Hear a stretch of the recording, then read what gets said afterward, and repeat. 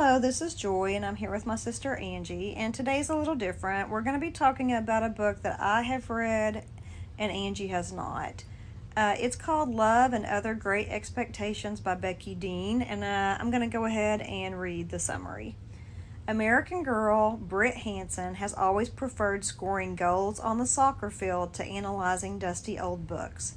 But when an injury ends her dream to play in college, she jumps at the chance to compete in a scavenger hunt in England that takes her to the locations of classic novels. The prize money would change her life. I'm already interested. I know. This is why I picked this one, because I knew you would be interested. Once in the UK, she meets bookish and very British Luke Jackson. He can't actually help her with any of the clues. That's against the rules. But something about Luke compels her to invite him to join her. She wouldn't mind getting to know him and listening to his accent. To win, Britt must outsmart 3 competitors who aren't afraid to play dirty while solving clues and traveling around the English countryside. Along the way, Britt learns that sometimes you have to follow the map, and other times you need to throw caution to the wind and see where the cobblestoned road leads you.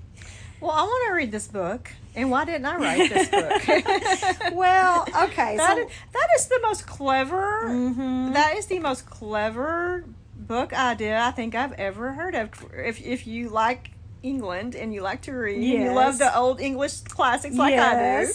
Oh my gosh, tell me more. When I saw the book title, I said, this has Angie written all over it. Just by the title? Oh, Great Expectations is the name of the Love and Other Great Expectations. So it's a play on Charles Dickens, has a book called Great Expectations. Yeah. So I agree. It is, the plot is genius. It is. Now I want to know if the book is as good as the description. Well, this is where I don't want to taint. Okay, I don't want to get you off track. I don't want to taint our reader's opinion or your opinion with my opinion, but just keep in mind. Isn't that why we're doing this, to give our opinions? Yeah, but okay. So I'll just go ahead. I don't want to discourage anyone from reading the book. Okay. But it is a young adult novel, and I'll just say this. I love YA, young adult. I've always loved it. But after you've read dozens of them, you start to notice patterns, and you start to notice cliches that these young adult writers always do. And I'll just go ahead and tell you, the girls always second guess what their love interest is saying. What did he mean by that? Does he like me or doesn't he? And the reader, in our mind, as an adult woman, I'm like, yes, he likes you. It's obvious. But they always second guess everything the guy says, and that drives me insane. The second thing is they always want to describe what the guy, their love interest, smells like. And he always smells like pine. And I don't know why. I don't know why. But every book I ever read, when we leaned in to kiss, I caught a faint smell of pine. Almost every time. I'm like, do you really want your guy to smell like pine? I'm sorry. Really, no. That's just one of my pet peeves. So I want you to notice, if you read these young adult books, that every time the girl has a love interest, she's going to question everything he says, even though it's obvious, and he's going to smell like pine. Just keep that in mind, okay? I'm sorry, my mind is straying here, but I'm sitting here thinking I probably could have come up with that idea, but I guarantee you I couldn't have written the book to back it up. Okay. Well, I will say the plot is genius because, you get to go to England with this character, and if you're into English literature, like I know Angie and I are, you actually get to go along with the characters to the places of the novels, which is cool. I'm already out with Kathy and Heathcliff out on the moors. On the moors right now as we speak. I'm on the moors. Is that in England or is that Ireland or Scotland? It is England. I thought it was Wales, but I'm not. Or Wales. I never thought about it. It was the Yorkshire. I thought it was the Yorkshire. Wherever the moors are. Yeah. Well, anyway, that's kind of what it is. So anyway, it gave me this idea. So Angie and I have always wanted to visit England. It's one of our, I guess, bucket list things. And it just hit me.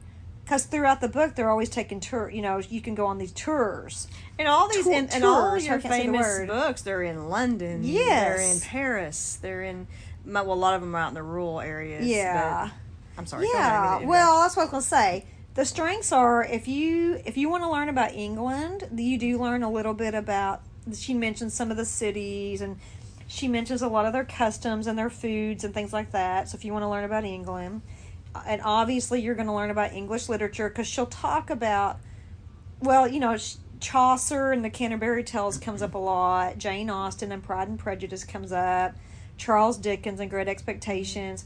And there's a lot more. I'm just trying to give you an idea. Mm-hmm. And they'll actually go to different places. But when she starts to rethink the book or the story, she'll analyze it and try to figure out, oh, maybe that's what it meant. It's just interesting to see their take on these classics. So are you going to talk about what the clues were? Well, no. And see, to me, this is where the book is not very plausible.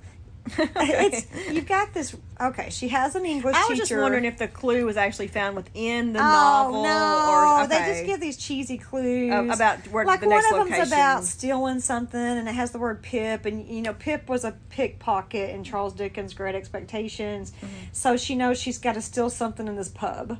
Oh, okay. And then you got to show kindness. Like it'll say, you must go here and show kindness, or you must do like Pip did in this pub, or.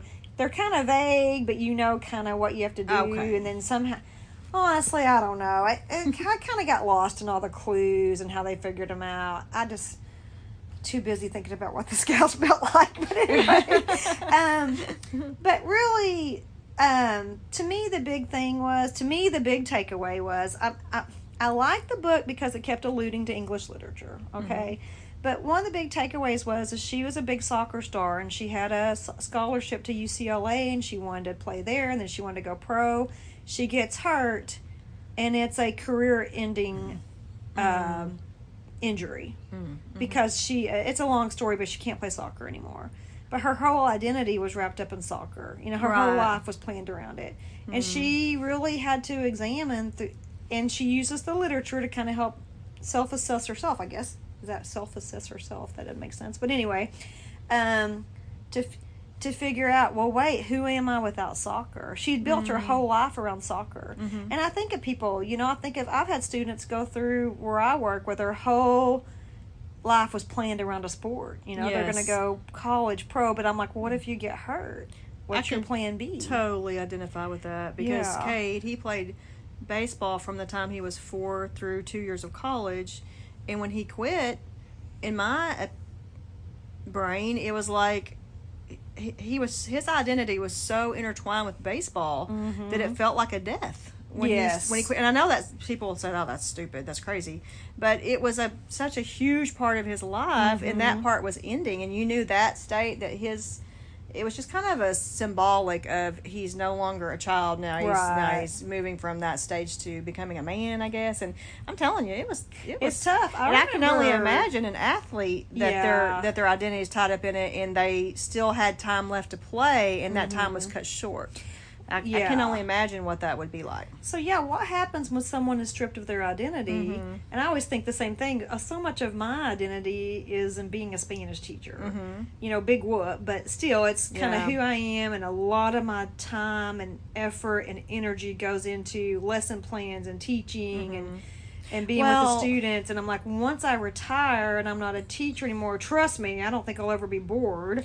I think I'll have plenty to do, but that's so much a part of my identity. What's life going to be like when I'm not a teacher anymore? And I loved that in the church camp that my daughter went to about a month ago, their preacher talked about how your identity and what your true identity should be, and not what the world says your identity is or what you say it is. So I love that he spoke about that. Yes, and I'm glad he did too. And from a Christian perspective, what I was going to say was, to me, the lesson here is, you can't let your identity be about worldly things because they can be taken from you in a heartbeat. Right. You have to be wrapped up in your identity and who you are in Christ. Yeah, and things that matter. Yes, and things that matter. Because if your whole identity is wrapped around something of this world and something happens to it, how many testimonies have you heard from NFL quarterbacks who have all these championships and rings, and they said they meant nothing? They were empty. And it's like, well, what's the next quest? That just leaves you empty. But so even though it's kind of a lighthearted, young adult, there's some romance in it. Is it funny? There's some funny parts in it. To me, it definitely had a deeper meaning. She really had to look at herself and go, wait, who am I without soccer? Okay. So I thought that was pretty interesting. So what do you think? Well, I guess my first question would be, how long is it? So I didn't listen to this I listened to it in our school. That is big perk about being a teacher where I teach is I have access to a app called Sora, Sora, and I get access to all these YA books for free. And this is one that was on the teen reading list. So I'm trying to read as many of these teen books as I can before school starts, so I can talk about them with the kids, whenever I get back to school. And this was one on the list. And so I got to listen to it for free. So it doesn't seem like it really took but that I long would to say, listen to. I don't know, maybe 5 or 6 hours. But that's nothing. yeah, compared to like Gone with the Wind or something, it's a drop in the bucket. 49 hours I listened to Gone with the Wind, so. Does this sound like one which is coming soon. Oh, coming soon to a theater near you. Coming soon to Twin Talk near you. What do you think? Do you have any, have I piqued your interest at all? I would specifically like to hear the references to the novels and stuff, and I thought about that. I thought you would enjoy that aspect of it. I don't think you would enjoy the locations, maybe the romance part of it, but getting to read about England and the locations and kind of going deeper into some of the literature, I thought was really cool. Yeah, I would, especially if it truly is only 5 to 6 hours. Yeah. Oh, yeah, I absolutely would give it Well, I'll make a deal with you. If you ever do decide to read it, we'll come back and do another podcast over it, and we'll get your just kind of thoughts give on my or even add it perspective. onto this one and get your thoughts, your perspective on loved it, hate it, thought it was okay or whatever. Tell me the title one more time. Okay, so it's called Love and Other Great Love Expectations. and Other Great Expectations by Becky Dean. Okay, cool. So, okay, thank you for joining us, and we'll see you next time on Twin Talk.